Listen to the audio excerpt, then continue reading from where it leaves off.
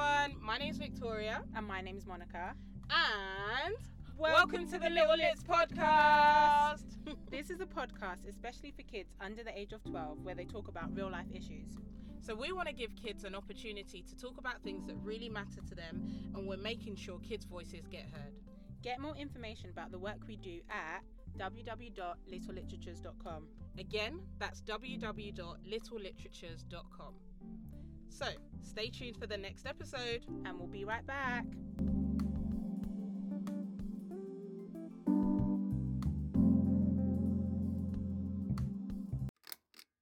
So for this episode, we spoke to children about representation and diversity. So we went out and we asked them different questions related to the topic, and we got some of their feedback. The feedback was, I don't know if I should laugh. I choose to laugh. Yeah. It was interesting, Very intriguing, eye-opening. I'm struggling to find the words here, but it was just like... We have a lot of work to do. We do. It's really... the narrative really needs to be changed. Let's get into it. Yeah, so the first question was, is it important to see characters like you in the books you read? Okay, what did your kids say? It was a struggle. I don't feel like they didn't understand the question. It was a struggle to actually find characters that look like them. Same for me. And I literally was just like, I don't want to prompt you. I don't want to put words in your mouth. I don't want to... And then I had to stop and think, what actual books have characters like kids? And my name is Amari and I am 7 years old. What books or cartoons do you think have characters that look like you? None of them. None? Can we think of any cartoons or? But I know one person. Usain Bolt. Usain Bolt? Yeah. Okay. Yes. He's not in a book or he's not a cartoon, but he's real. He is real. What makes him look like you? What do you guys have that are similar or different?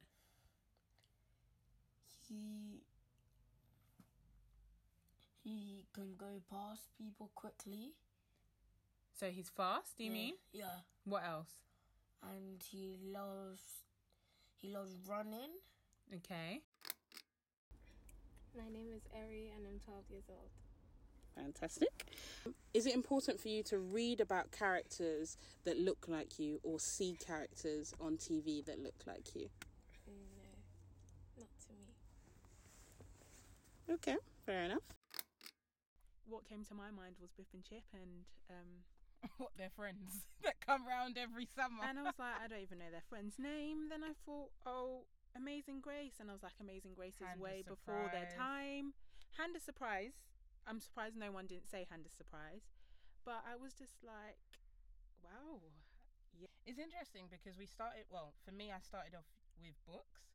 And when I started to see that they were struggling, I then stretched it out. I said, okay, film characters, cartoon characters, imaginary characters. And that didn't get any better either. Or it was like objects or things that had a similar colour to their skin colour. And I was like, okay, can we get to a character, human form?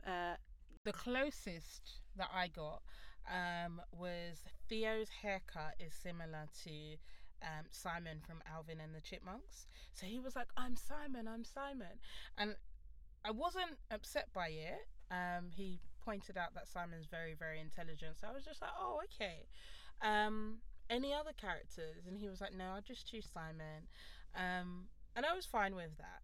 But what I found very, very interesting was just the fact that aside from not having human forms that they can relate to, they weren't even able to attribute specific characters aside from when they had matched the physical look to themselves. So when he said, actually, Simon has the same haircut as me. Then he was able to tell me, and Simon's intelligent, and he does this, and he does that. But before that, he wouldn't have said, it didn't seem like he would have said, oh, yeah, I'm Simon because he's smart.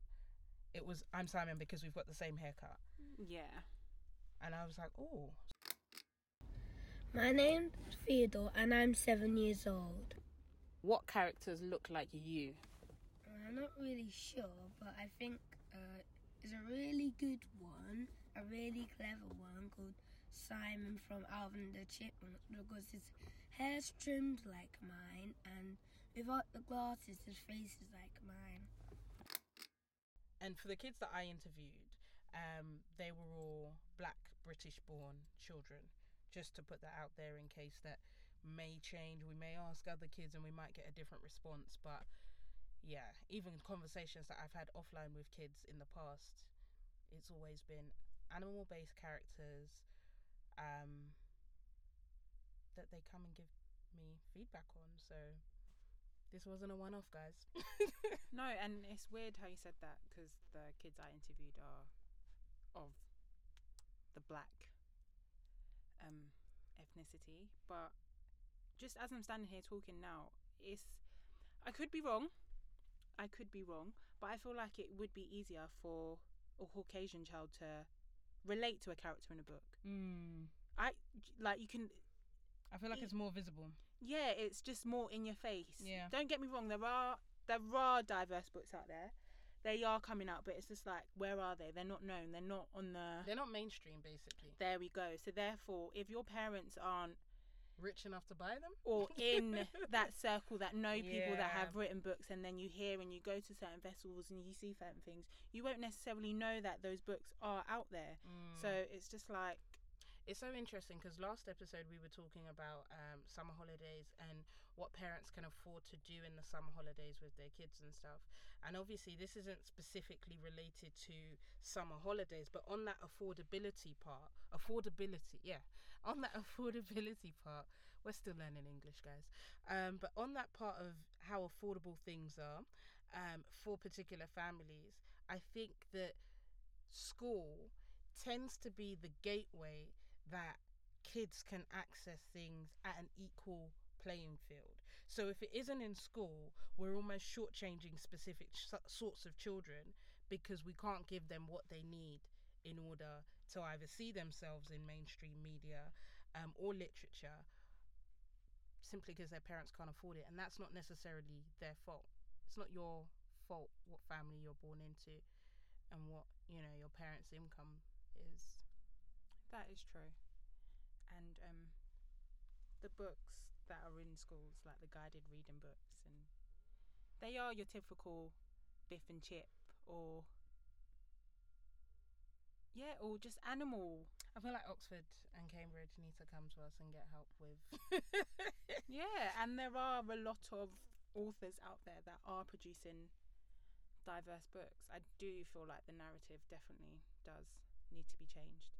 Question: do you think that the authors that are putting out books are at the academic standard to be taken seriously? That is a good question. I do. Cool. I feel like I feel like sometimes we overcomplicate it. We overcomplicate it. Children's books can be so basic and so to the point. The dog sat on the red mat. But it would be nice to see a child of a diverse background sat next to it. Do you get what I mean? Yeah. It doesn't have to be your standard, just, something that's not an animal, something that's not a human form that we can relate to. So the books don't even have to be overcomplicated. Yeah. It could be basic to the point, but just, have a bit of diversity, be multicultural, be inclusive, be, Cool. Is it important to see characters that look like you in the books that you read? Yes, it is, because there might be a picture of it on YouTube that might be very popular and it might look a lot like you, it might make you feel really nice and you might get lots of friends. If at all, What film character, cartoon character, or book character do you think is most like you? It's a very difficult question. Easy for Well, I didn't say a character would be like me. Okay. Like the made up characters from like films, they're not really that real. Okay. And do you think it's important or not important for characters to be real or seem real? Well, people have different opinions, but in my opinion, it is kind of important because it influences people to do things like do stuff like do things, good things. Okay. And is there anything that you've watched or read about that has influenced you? It can be good or bad.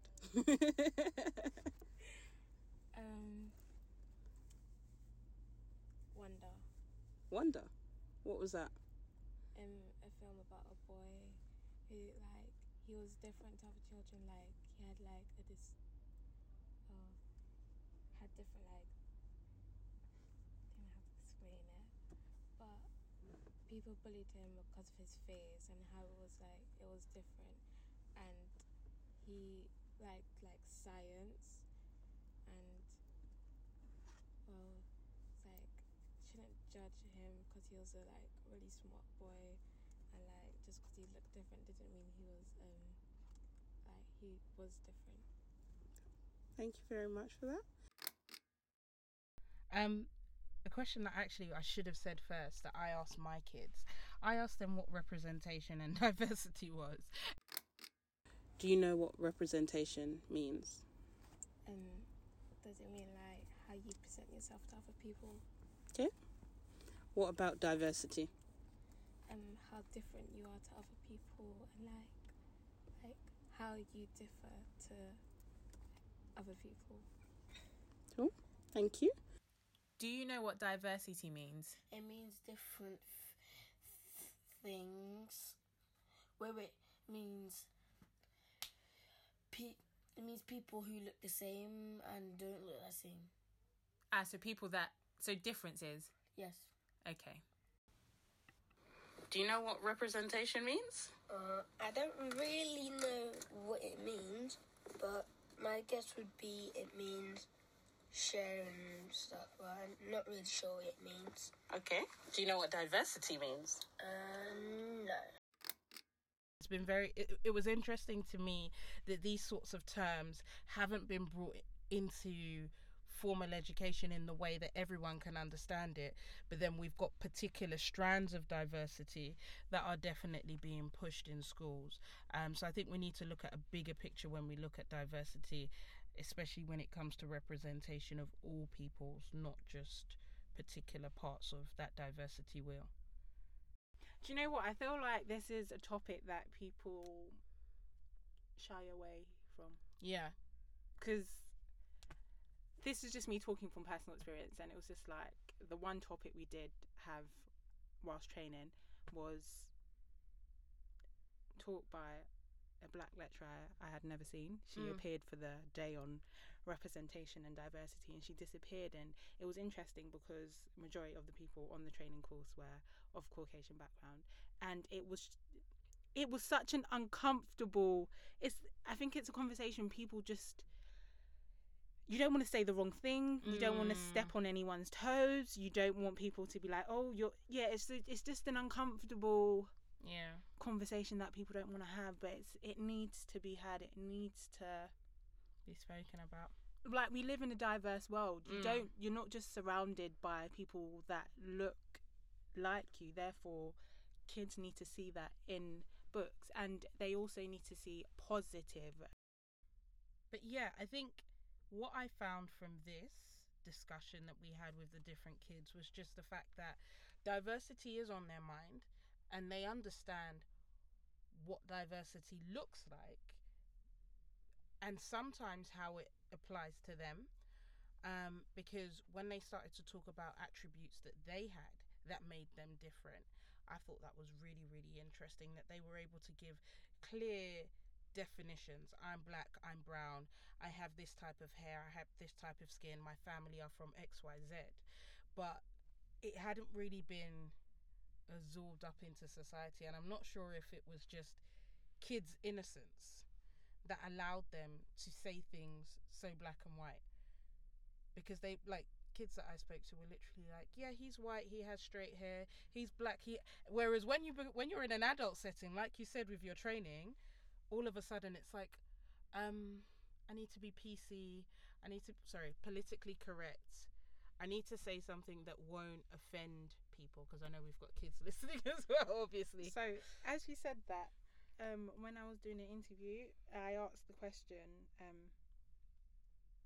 do all your friends look like you? Yeah. And as they were describing their friends, I was like, oh god, how's this gonna sound? And I was just like, what are they gonna say here? And it was just a bit, but then it was just like, it's an innocent child saying what they see. Going back to your point, it's us as adults that make everything so tense, and I was like literally getting tense in my body, like, don't say the wrong thing here, oh, don't offend, please. But then I was like, no, this is their voice, this is their platform, this is for them to say what they see, how they see it, through their eyes. And it just made me think, why is it such a big deal? Why is it such a big topic? Why are we so sensitive to talk about it? Yeah, no, I agree. One question that I asked that I thought was important is it okay that we have friends that don't look like us? That was a good one. And all the responses were sounding. It was amazing, because it was like, yes, because my friend can teach me something that I necessarily don't know. Yeah. They can teach me something from their background, their culture, and that's how we learn. And it was just so innocent and pure that. And they weren't prompted at all. We literally just asked them. It's like kids don't see colour, they just see the person. So they see colour, they see different strands of diversity, they definitely do, but they see the positives in it before they see the negatives. That's what came out from what was described to me. How about your friends? Do all of them look like you, sound like you? No, not at all. What's different about you and your friends? We have different, like, ways of speaking, different cultures, and different, like, different ways of dressing up and talking to each other. How important is it for you to have friends that are different from you?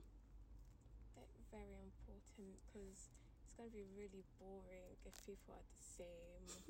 And, like, you learn things about people that you haven't learnt before, like how they live with their family, how they talk, how they act. It's good to know, like, different ways to speak and act with other people.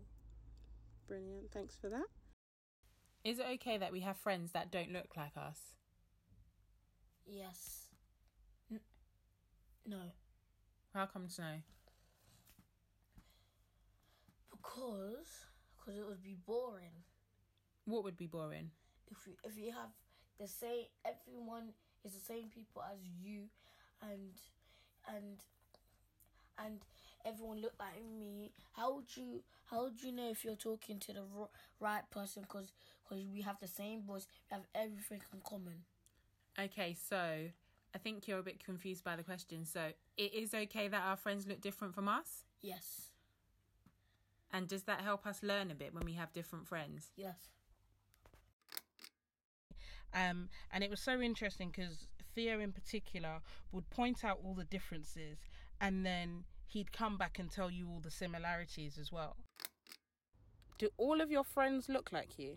Not all of them, but some of them do, because they have the same colour eyes as me, and sometimes even the same colour hair as me, and sometimes even the same colour shoes as me, like someone in my class did today.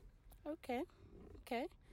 Is it okay if we have friends that don't look like us? Well, I think it is, because I have a few friends that really like me, that don't look like me, but still like me at the same time. Okay. And what are some of the things that are different between you and your friends? Some of my friends are quiet, and I'm sometimes loud, and sometimes when I'm quiet, the person that's always quiet becomes a bit loud, like that person I was talking about in the other one. But he's very loud, but I still like him. That's cool.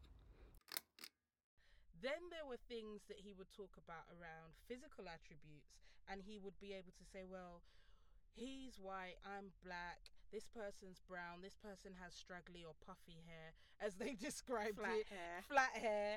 And then he'll be like, well, when we go to football, we like to wear the same trainers because, you know, it shows that we're friends. And I just thought, okay, so despite XYZ being different, you still want to be friends because you have this common ground. And one of the things that I learned just by speaking to the kids on this particular topic was the fact that they like to focus on the similarities rather than the differences. They notice the differences, but they can tell you a lot of similarities, and that's where their basis of friendship and general respect comes from. So, yeah. Ooh, how'd you feel? There's just so many ways this topic could go. But it's like a question for parents, listeners, teachers. Whose responsibility is it to like teach diversity? Whose responsibility is it that we have books, films, stuff that represents all children, represents everyone, not just one particular group? Yeah. Whose job is it to change the narrative? How do we go about changing the narrative? Very true, very true. So, parents, children, professionals, anyone who's listening to this podcast, we'd like you to get in touch with us. Let us know what your thoughts are on the topic of representation and diversity. This was a very, very heartfelt topic for Monica and I. But it also seemed to be equally as important to the kids. So make sure you let us know your opinions by messaging us and sending us your videos at littlelits_, or you can use the hashtag littlelitspodcast. Thanks for listening, guys. Keep the conversation going. And stay tuned for the next episode on Sunday. Thanks to all of you for listening to this episode, and a special thanks to all of the amazing children that were involved this week. As mentioned, Little Lits Podcast is brought to you by Little Literatures.